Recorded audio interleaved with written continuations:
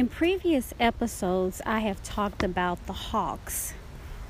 We have a lot of hawks in our area, and you can see them flying in the air, usually 2 or 3 at a time. Sometimes you see one, and then they are very loud, so you can also hear the sound that they make across the sky.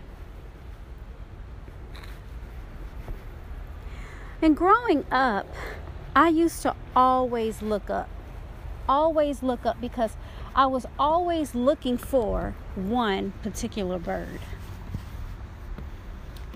When I was growing up in Dallas, Texas, I would look up in the sky for this particular bird. And most of the time, what I thought I was seeing, I found out I was not. I was seeing what is a hawk.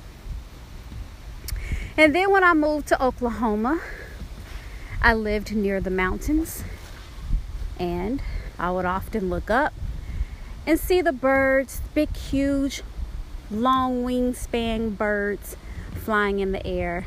And again, was looking for one particular bird, but most of the time they were hawks. And then I moved to Georgia, and the same thing. But there were a few times, at least within Dallas and in Oklahoma, where I did see a particular bird. And you might have guessed it, but that bird is an eagle, particularly the bald eagle. Now in Oklahoma, I happened to be driving one time, and I saw 3 eagles down on the ground. I mean, it was the sight of a lifetime. They were just walking around, and they were not bald eagles. I forget what kind of eagle they were, because at least at the time I didn't know, but I do remember I went home and I Googled it. But they were big, huge brown eagles. And they were just out foraging or doing whatever it was they were doing. And all I could do was watch from a distance. But I'm also looking up in the sky today, and just like any other day, I always hope to see an eagle. But most of the time, it will be a hawk. How do you know the difference between an eagle and a hawk when you're looking from down below and the bird is up so high that all you can do is see their wings? I mean, after all, hawks can soar in the air just like an eagle can, but the only difference is the eagle does not have to flap their wings for a very long time. But with hawks, you will see them flap their wings from time to time. Particularly, the bald eagle has a white head and a white tail. If you see a bird in the air and you wonder, is it a hawk or is it an eagle? That is how you would be able to tell the difference. If it is an eagle, it would have a white head and a white tail. If it is a hawk, it will actually be one solid color, typically, and that color is brown. If you happen to see a big, huge bird in the sky, and that bird has a long wingspan, just like an eagle or an hawk, and the wings are actually white, it's like white tipped, that, my dear, is a vulture. And in Oklahoma and in Georgia, we have plenty of them. There was one neighborhood I lived on where literally on my street, it would be 5 or 6 of them down on the ground in someone's yard, because they literally feast on anything dead. Well, a dead animal. And they will come from miles away to get it. And it can be quite scary because, I mean, they're huge birds, very huge birds. And they just have this distinct look to them. And they just look, almost evil, almost Halloween-ish. Just these big, huge vultures. But they don't typically bother humans. So it's just really interesting. So now when you're down below and you're watching these beautiful, large, long wingspan birds in the air, now you will be able to tell the difference and know what is what.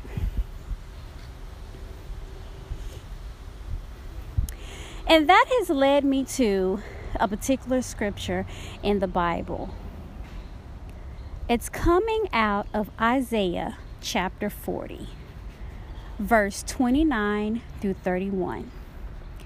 And today I will be reading from the New International Version. It says, "He gives strength to the weary," talking about God, "and increases the power of the weak. Even youths," or young people, "grow tired and weary," and young as in teenagers, "and young men stumble and fall. But those who hope in the Lord will renew their strength. They will soar on wings like eagles. They will run and not grow weary. They will walk and not faint." When it comes to the eagle, when an eagle has eaglets, when it get ready to have its babies and it's trying to teach them to come out of the nest, a mother eagle joins in with her male partner, and they are typically partners for life, and she will build this nest up high in the cliffs, or high in the tree, the tallest tree. And according to, I'm reading from this website is biology.stackexchange.com. So it has some good information on here, but it kind of tells it as a story. But I'm going to try not to tell it to you as it tells it here. Because in some ways it kind of sounds a little corny. But what she does is she surprises them. And all at once, she pushes the little one out of the nest. And the eldest falls down, or the eaglet, falls down to the face of the cliff, surely to be destroyed. But not so. In a flash, the great mother eagle flies down. She swoops down, catches the little one on her back, and flies up and deposits it back into the nest. And this is a process that the eagle does multiple times. The mother bird pushes the little one out again and again, and over and over and over again. Repeats the same process. The eaglet is falling down to its death. But before it reaches the bottom to meet its death, the mother eagle swoops down, catches the eaglet on her back, puts her back in the nest. I'm going to read to you directly from this website. It says, "Why would a mother do that to her young? Does she hate the little one? Not at all. It's just that those little birds were made to fly, and they don't know it. So she is going to push them out of the nest. She never lets them hit bottom, but she does let them fall, because they have to learn something they don't know. The next time the mother bird comes back, she decides to clean house, and so she stands on the edge of the nest. The first things to go are the feathers inside. She drops them over the edge, then the leaves go over the edge. While this is going on, she's not very talkative. She seems to be paying them no attention. She has built the house. She knows how to take it apart. Next, she decides to take the sticks out of the middle of the nest, and with her great strong beak and feet, she's able to break them off and stand them straight up. So she's making it uncomfortable for the eaglets. Then she takes a certain key sticks out of the nest and throws them over the edge. She seemingly pays no attention to the concerns of her young as she prepares to pull the nest apart, for she is determined that those little ones will fly, and she knows something they don't. She knows they will never fly as long as they remain in the nest. It is so interesting that the mother eagle goes through this process with her eaglets. And then for the word in verse 31 that says, "But those who hope in the Lord will renew their strength. They will soar on wings like eagles. They will run and not grow weary. They will walk and not faint." It seems to me that the mother eagle prepares her eaglets to sort of live out that same text. But they're soaring with their wings because they're eagles. They will run and not grow weary. They will walk and not faint. Because what greater bird is it out there than the eagle? In my opinion, there is no great bird like the eagle. That's why the eagle is the most talked about bird out there. Yesterday, I graduated from college. I received my associate's and my bachelor's degree of science. And I have had a journey quite like the eagle. But I did not have a physical mother in my life to tear up the nest, so to speak, to push me out. But I had many mothers surrounding me to push me out of the nest. I had many pastors and many friends and loved ones who nurtured me throughout the years and even to now. When I was growing up, I had a very, very difficult life. It was me and my twin. My twin brother was born with Down syndrome, and my mother had schizophrenia. And I had quite a journey. I lived with an uncle who I loved dearly until I realized that he was using me throughout the years, and I became a part of a cult. And I call it a cult because that's exactly what he sort of nurtured and he created. This group that became a cult. And I lived with him, and it wasn't until I became an adult when I began to my eyes became open, and I started to kind of see that some of the things that was going on within this group were cultish. And a friend at the time had sent me this form that it had like 10, these are 10 things that you would know if you are a part of a cult. 10 signs that you would know that you are part of a cult. And I promise you that out of all 10, 9 of those things were what was going on in this group. But one of the things that I did not have support in was school. I had a very difficult time in school. I flunked 2nd grade. I flunked 3rd grade. When I got to the 6th grade, they said I was too old to be in the 6th grade, so they skipped me up to the 7th grade 2 weeks after I was in school. And all throughout this time, I had never had a solid foundation. And I literally thought that I was just the most stupidest person on the earth. It's just I could not understand anything that I was learning in school. Like, I knew that language arts was my favorite subject.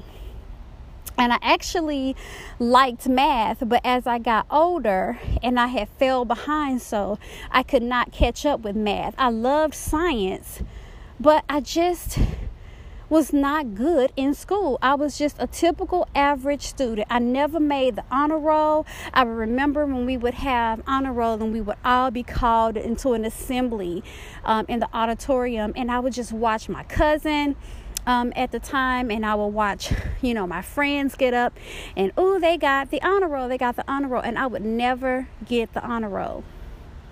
Now, I was a B student for the most part, but I just never did anything to make the honor roll. And what I did get was perfect attendance. And I could not wait for them to call me up for perfect attendance. But I knew deep down that just me being there was just not enough. It wasn't enough for me. I felt lost. And I used to go to bed and pray and ask God to please give me someone else's brain, because my brain is not good enough. My brain is not good enough. But one thing about me was I was always determined.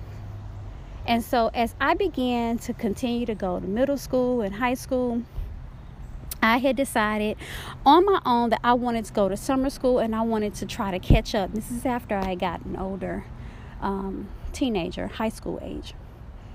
And so I had gotten all caught up. And so that when I made it to high school, what they did was they had me split my junior and senior year together. So I was a freshman, and then I was a sophomore.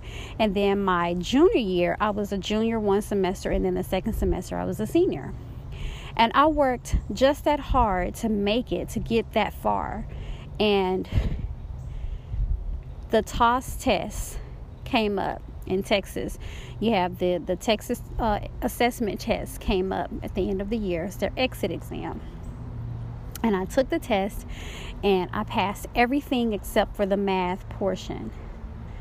And I took that test over a course of time 8 times. 8 times. And I failed the test, the math portion, 8 times. And so when my class in 1997 got to walk across the stage, I did not get to walk. I finished school, but I did not get to walk. I did not get my high school diploma. And on top of that, my grandmother at the time did not, well, she was still would technically be my grandmother, but she passed away. But my grandmother did not understand how the school system worked. So she thought that I was a high school dropout. And so she had told the entire family that Kristen dropped out of school. And I was devastated. I was so hurt. Because here it was, I had worked so hard to get where I was, and I still failed. And I can tell you all of my life, at least up until I had my first child, I was a failure. I was a failure. Everything that it seemed that I would touch, I failed. I would get back up. I would go running. I was just like this little kid that just was determined to walk. But I would always fall. And so when she told the family that I had dropped out of school, I was a high school dropout, there was nothing that I could say to convince her otherwise. Kristen had dropped out of school. She did not get her high school diploma. And I remember saying, Grandma, if I wanted to go back to school, I couldn't, because there's no reason for me to go. I'm done. I've done everything that I was supposed to do. But she didn't understand that. And so I decided, okay, well, I'm going to go, and it was a program called Dallas Can. And so I decided to go through Dallas Can. And I don't remember what it was, if I was like getting my GED, or if I was trying to study for the math there and pass it. I don't remember, but I did go. And I did finish the program. I had a prom because my uncle kept me from my senior prom at my actual high school that I had went to. So at this time I was still living with him, and he still didn't want me to go to the prom. But one of my friend's mother convinced him to let me go. I didn't get to do any of my senior activities, by the way, because I was still a part of this cult. And he always told me that it was not the Lord's will for me to do it. So my thinking was just so clouded, because here it was, I was a failure. And then on top of it, I was told that anything that I wanted to do, I was not able to do because it was not God's will for my life. And so my mind was just completely tore up. And so anyways, I did get to go to the prom, but again, when it came time to take that test, I did not pass it. So at that point, I had made a decision that it was not God's will for me to have a high school diploma, that it was God's will for me to just be who I was. And I had given up, and I never looked back. I just moved forward with my life. And then a few years after that, I had my son, and I had moved to Oklahoma, had my oldest son. My oldest son has a different father than the man that I'm married to, that I have my other 2 children with. And so my oldest son, in which, by the way, me and his dad were friends, so we're very close. But my oldest son, when me and his dad split up, I had moved to Oklahoma. And so when I moved to Oklahoma, I had decided, well, I don't know who I am. I don't know what I'm supposed to do other than dance, because some of you all may know that I dance professionally. So I'm like, other than dancing, and I didn't want to go off to, New York or anything like that at the time to dance professional. I was already dancing professionally, but I didn't want to go outside of the state. So I wanted to do something else. I didn't know what that was. And so I knew that my physical body would not be able to dance forever. So I needed something else, but I didn't know what that was. And so when I moved to Oklahoma, I had decided, well, maybe I'll get my GED, because at that time they had a great GED program. And what I had did was I had got on the phone, and I had ended up talking to the state of Texas, and they had said that, you can take, we see that you did pass the other courses with the TOS test. So if you just go ahead and take the math GED for the state of Oklahoma, we will match it to your records in Texas, and we will give you your diploma. And so I was like, great. So I was like, I don't have to take the whole GED test, just take the math portion. And so I had studied. And so I went to take that test. And the day that I went to take the test, the people that was there for the state of Oklahoma, they told me that what I was told was not true. And I went off. So this time I'm 25. So I went off. I lost it. I was like, I think I was even cussing. I was probably like, F the whole education system. I was so hurt and so torn and so mad, so full of rage and anger. And I think on my way out, I probably knocked some stuff off some folks' desks. I mean, I cut up.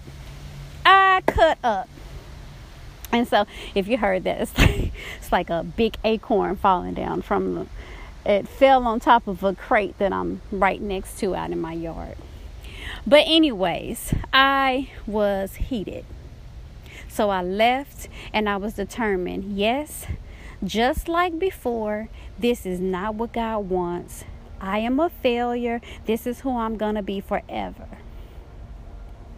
So I seriously, at that point, never looked back into getting my education. So as time went on, I ended up getting married. My oldest son was 3 when I got married to my husband now. And as a parent, I was all about education. I couldn't even figure this out about myself, but I was all about education. And so you would have thought that I was a homeschooler, and technically I was, at least during the summer. I had this big, huge chest that I had inherited when I got married, because my husband had this chest that he never used. So this big chest, and in Oklahoma, they had this, where I lived, they had this school, this teacher school that you could go to and buy stuff for, that you would normally buy if you were a teacher, you would buy for your classroom, but it was open to the public. And so I would go to this store and I bought everything education. I mean, it was my favorite store. It was like I was going in there, I would just go on a shopping haul. And I would buy flashcards and, math, all types of math flashcards, and flashcards that one of them was like the opposites. And I just bought all of this stuff for my son, and I was educating my son, because I was like, if I may not have been able to be successful getting my education, but God, I'm going to make sure that my son does not have the life that I had. I'm a failure, but he will not be a failure. And so I had all of these vows, all of these inner vows. And so my son, by the time he was in first grade, he was reading on nearly a third grade level. So much so that in the school system, they would let him spend half the day in his first grade, and even in second grade, they will let him spend half the day in that grade, and then the other half, he will actually go to a classroom with the next level grade up. I was so proud. And then I got pregnant and I had my daughter, and it was the same thing. I was just education, this, education, that. And then even the cartoons. Okay, today we're watching Caillou. Caillou's going on a journey. This is what you're going to do. We're going to watch the science guy. The science guy, I think it was one cartoons, it was called See It, the Science Kid, something. I don't know, something like that. But I was the kids. They're going to watch this. They're going to learn this. They're going to learn about nature. They're going to learn about everything, okay? I was gun-ho. Then I had my son, my youngest son. Same thing. And it was so much so that to the point with my oldest son, he went to pre-K. And he went to pre-K. But when I had my daughter and my youngest son, because I had this education thing just flowing throughout the house, they were super ready. At 2 years old, they were ready for school. They didn't want to be home. They were ready to go to school. So we got them into a program to where they could go to like pre-K. Okay, it's like before pre-K, they could go to school. And so I put them all in school. And so by the time my youngest son was in school at 2 years old, I was a stay-home mom, but I was also a fitness trainer at the local YMCA. As I was a fitness trainer there for 9 years. So I would go and I would teach. I had classes almost every day, but I wasn't teaching all day. So after he went to school, I looked and I was like, well, what now? What am I going to do with my life? I have spent all of this time just putting so much stuff into my children. What am I going to do for me? At this time, I'm starting to desire to do something for me. And so I heard the Lord say, go to school. Go to school. And I said, okay. There was not a fight. I didn't start kicking and screaming. I had my doubts, but I loved educating my children. And I thought, how in the world can I put all of this in them, all of this knowledge in them, and teach them how important education is if I don't at least get my GED? So I found out that the unemployment office had a teacher that was teaching GED courses. And so I called her and I went to meet her, and she was wonderful. She was amazing, but she didn't have any openings. And she told me, she said, I will have an opening in the fall. She said, I will put you on in that list for that opening. But in the meantime, this is exactly what she said. In the meantime, don't just twiddle your thumbs. I'm going to go ahead and say her name because she was amazing. Miss Lynn. This was the woman that God, heaven, opened up his gates and sent this woman down for me. Miss Lynn. She said, don't go home and twiddle your thumbs. She said, go get a book and study that book so that when you come to this class, you are prepared. I said, okay. So I left the unemployment office and I went to a local bookstore and I found me a GED book. And I went home and y'all, I studied. And as a stay-home mom, I was studying that book every day as if I was actually in school. This was not like me, being caught up with the kids and then I have 20 minutes to read and then I'll pick it up, in 2 more days. No, I spent hours every day. When the kids were at school, I was studying. I am a very organized person, so I organized my life to where I could study. And when I got to she told me, Miss Lynn told me, when you get to the math, don't do the math. She said, don't even worry about the math, because she already knew my story. She said, don't even worry about the math. Study everything else. But I even studied the math. And when I got confused, I put it down and I went back to science. I went back to reading, writing, whatever. I studied. And then on top of that, I wanted to go to college. And by this time, my oldest son's father's mother was encouraging me to take it one step further and go to college.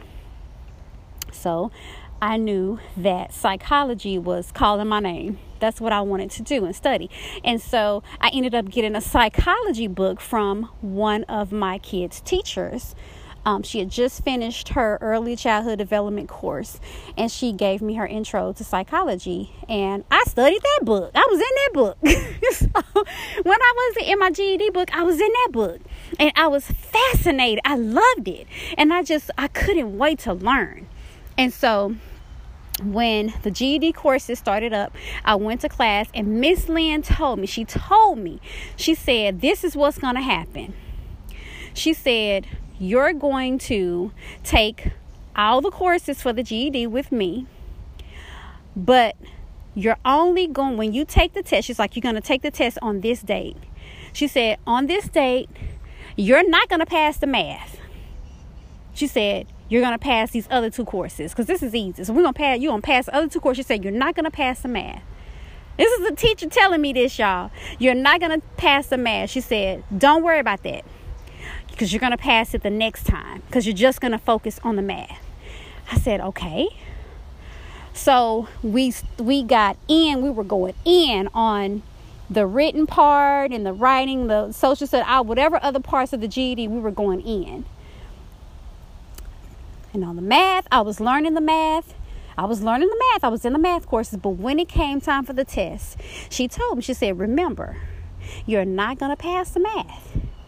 You're going to pass the other courses, and then we're going to home in on that math, and you're going to pass it the next time. I said, okay. This was the first time in my life that I had ever had a teacher that had put so much interest in my success. And I know now that the reason I didn't do well before is because I never had a teacher like Miss Lynn, and I owe her my life. I've never had a teacher like her, and exactly what she said happened. I went and I took the test. I passed everything except for the math, and I was okay. Because that's what I expected. So then we went in on the math. We were working, we were studying, we were working hard. She was helping me. She was the first teacher that could help me understand math. And so, guess what? The test came in December of 2012. December of 2012, I went in to take the math test. And not only did I pass the math, I was the highest score in my class. The highest score. But before I had even got my results back, Miss Lynn called me and she said, start applying for college. I was like, what? I was like, I ain't even got the results yet. She said, apply for college. I said, okay. So I had applied for Cameron University. And as I was receiving acceptance, of course I had to turn in my information. As I had applied, I had got my letter in the mail from the GED stating that I had passed and it had my score. That was the celebration of my life. And in spring of 2013, this was in December of 2012, the spring of 2013, I was in college. And not only was I in college, the first semester that I was there, I earned a 4.0 GPA. And shortly after that, I became an honor student. So when I graduated yesterday, I graduated with honors. So I became an honor student.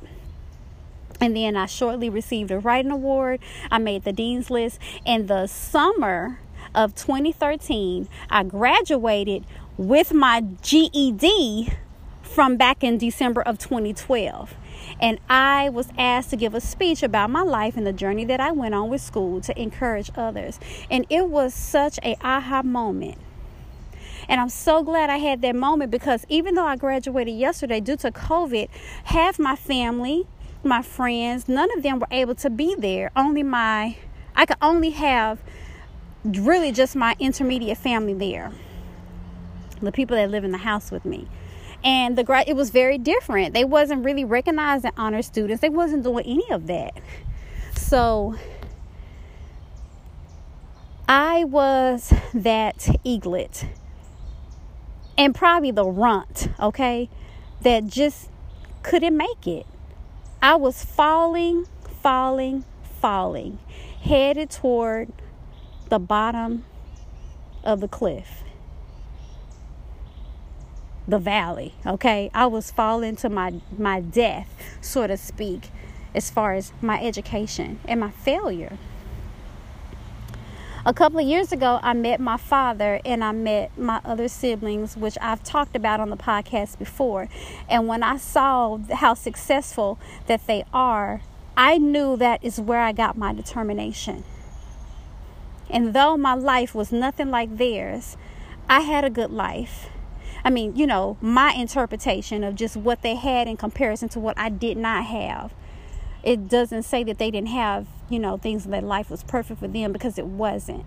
But as far as having the support system there, I did not have anyone. I was so lonely and so alone. But it was something in my children. I always say it was my children that led me to get my education, because it was me putting in them what I didn't have. And me wanting them to be successful, and watching how they loved education, how they loved to read, and just how they were interested in science. They were little eaglets that was falling, and they had been picked up, and they were out of the nest. They were now flying on their own. But I had broken wings. My wings were broken. And you cannot fly with broken wings. But God strengthened me, because I had hope. I had hope. And back to the scripture, 31, but those who hope in the Lord, He will renew their strength. They will soar on wings like eagles. They will run and not be weary. They will walk and not faint. It says they will soar on wings like eagles. Well, maybe your wings are broken, but maybe you can lay on top of your mother's wings, which in this. So the recording got cut off, so I do apologize that, or it got interrupted. It didn't get cut off so much, but it got interrupted. But if you have broken wings, and in the Bible, in verse 31, it says, but those who hope in the Lord will renew their strength. They will soar on wings like eagles. Maybe you're soaring. Maybe you need to soar on the mother's wings. And the mother, in this case, being the Holy Spirit, being the Lord. Because my wings were broken and I could not fly. But the Holy Spirit, the Lord, swooped down and he caught me. And then I can just fly on his back. I could just lay on his back until my wings were strong enough for me to fly again. And that is my life. I was a broken winged girl. But I did not give up. I had hope. And 7 years later, because it took me a long time to get through school, and I didn't take any breaks. I took one summer break. But I was going to school even in the summer. But I have children, so I had to pace myself because I couldn't neglect my children and my husband. I couldn't neglect them. So I had to pace myself. There were times I could do 4 classes at a time. Then it was 3. Sometimes it was 2 classes. Whereas I know people that do 6, 7, 8 classes. I couldn't do that. I had a family. So I paced myself. There were classes I did not pass. Going in school, I struggled, especially after I came. I was really fine in Oklahoma. But when I came to Georgia, it was a whole nother beast. Because I went to a predominantly white school. And there were times I felt completely discriminated against. Not by everyone.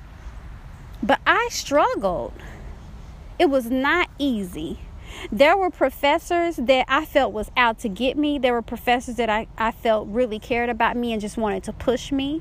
There was professors in Oklahoma at Cameron University that pushed me. They gave me hell, but I needed them in my life. They taught me to work hard. They taught me to really apply myself.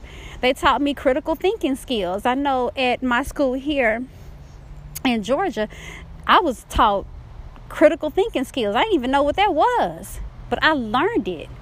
So I had some teachers and some professors that were great. They were wonderful. Some that pushed me, some that were difficult, but they still pushed me. But then sometimes I had downright angry, ungrateful, just hateful professors. There was one particular professor that I took a class with, and she really encouraged for us to talk during class, for us to engage. And if we were not engaging, she would get upset and she would kind of yell at us, well, I'm tired of talking and y'all not talking. I mean, she was just kind of hateful. And it turned out engaging in class. And this woman, one time I was engaging in class, and I think that I think it was something that she was saying, and there was a contradiction. It wasn't something that so much that I was contradicting what she was saying, but it was a study that I had brought up, and I was asking about, if I remember correctly, I was asking about, well, how does this apply to this particular study? And I was just really engaged in class, and she looked at me and she told me in front of the entire class, "You talk too much." And the other classmates were just like, oh my God. And they used to always say, "Kristen, she is out to get you." And I never knew what it was I did to her. And even my classmates would say, "She don't like you. I don't, what you do to her, Kristen? Kristen, what did you do to her? She is out to get you." I could not succeed in her class. There was one professor where there was a year, it was just, oh God, everybody was sick with the flu. The flu was really bad here in Georgia. And I got my flu shot, but I ended up getting really sick. And it wasn't with the flu though. It was with tonsillitis. I had never had tonsillitis before in my life. Never had tonsillitis. And I had it so bad that the doctors had said it was a new strand. They said they had never seen tonsillitis this bad. I forget what the little hanging ball thing is in the back of your throat, but mine was so swollen. It was literally dragging and just hanging on my tongue. Just, my mouth was swollen. It was just like, it was so bad. And it looked like I had 2 pink eyes. But I had to go to school. I had contagious. And then on antibiotics, I had to go to school. And that year, so many people were sick and was at school. And you want to know why we were at school, spreading our germs, trying not to spread our germs? Because this particular professor did not let us miss class. And it did not matter that in the books, it said that if and professors would say, if you're sick, stay home. It's better you stay home than you come to school and give everybody what you got. No, not this professor. She was like, you miss, and it's going to impact your grade. And so this class was met 3 days a week, and we were all, it was like maybe about, let's just say if there were 35 people in the class, 28 of them were sick. And we all in the class coughing and sneezing and sick. I could barely keep my head up. I was running a temperature. I was so sick. And I think one particular day I did miss because I just couldn't even pull myself out of the bed. And then a couple of other people had missed. But when it came time for that first exam, half the class failed the exam. And I mean, failed terribly. I think I made like a 30 on the test. It was so bad. And I never will forget, she said, I don't know what happened with this first test, how the majority of you all failed it. And then she goes even further to say, I'm pretty sure, I don't know if it has anything to do with the half the class being sick with this virus that's going around. She said, but I am not waiving the grade. I'm not dropping the grade. Tough luck. And I was like, wow. Well, you can't really be successful in a class when you don't have any other assignments. You have 4 tests for the whole class, and one of those tests you made a 30 on. You have to basically get an A on every test, the other 3 tests to do well. It was terrible. And you could say in your mind, well, why didn't you go above her? Well, she was one of the people that was above. She was the department head. So there are so many things that happened where I felt I was falling.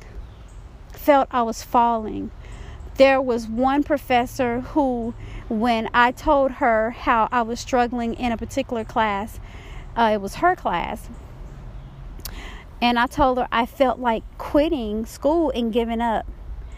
She shrugged her shoulders like, too bad.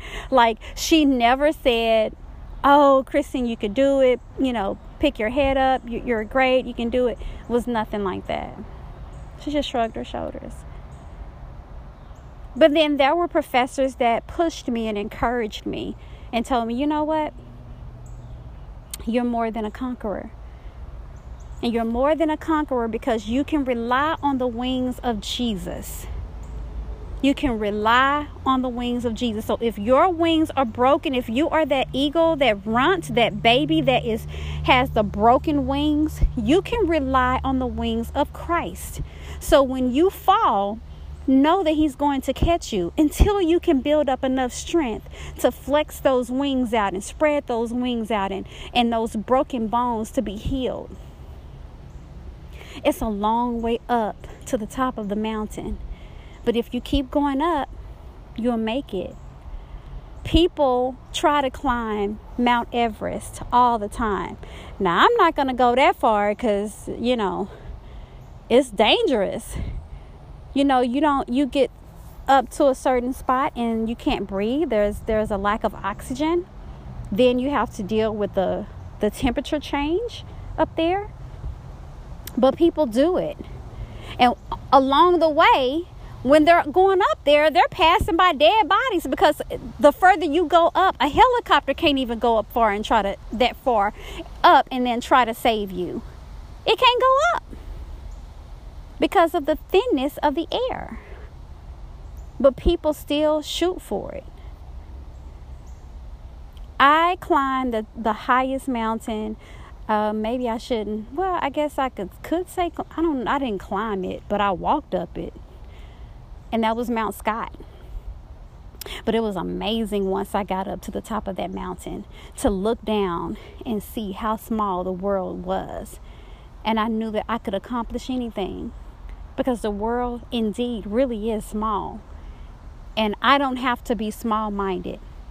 I can fail forward.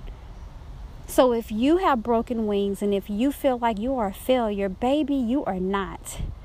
You just continue to hope in the Lord. Because those who hope in the Lord will renew their strength. They will soar on wings like eagles. They will run and not grow weary. They will walk and not faint.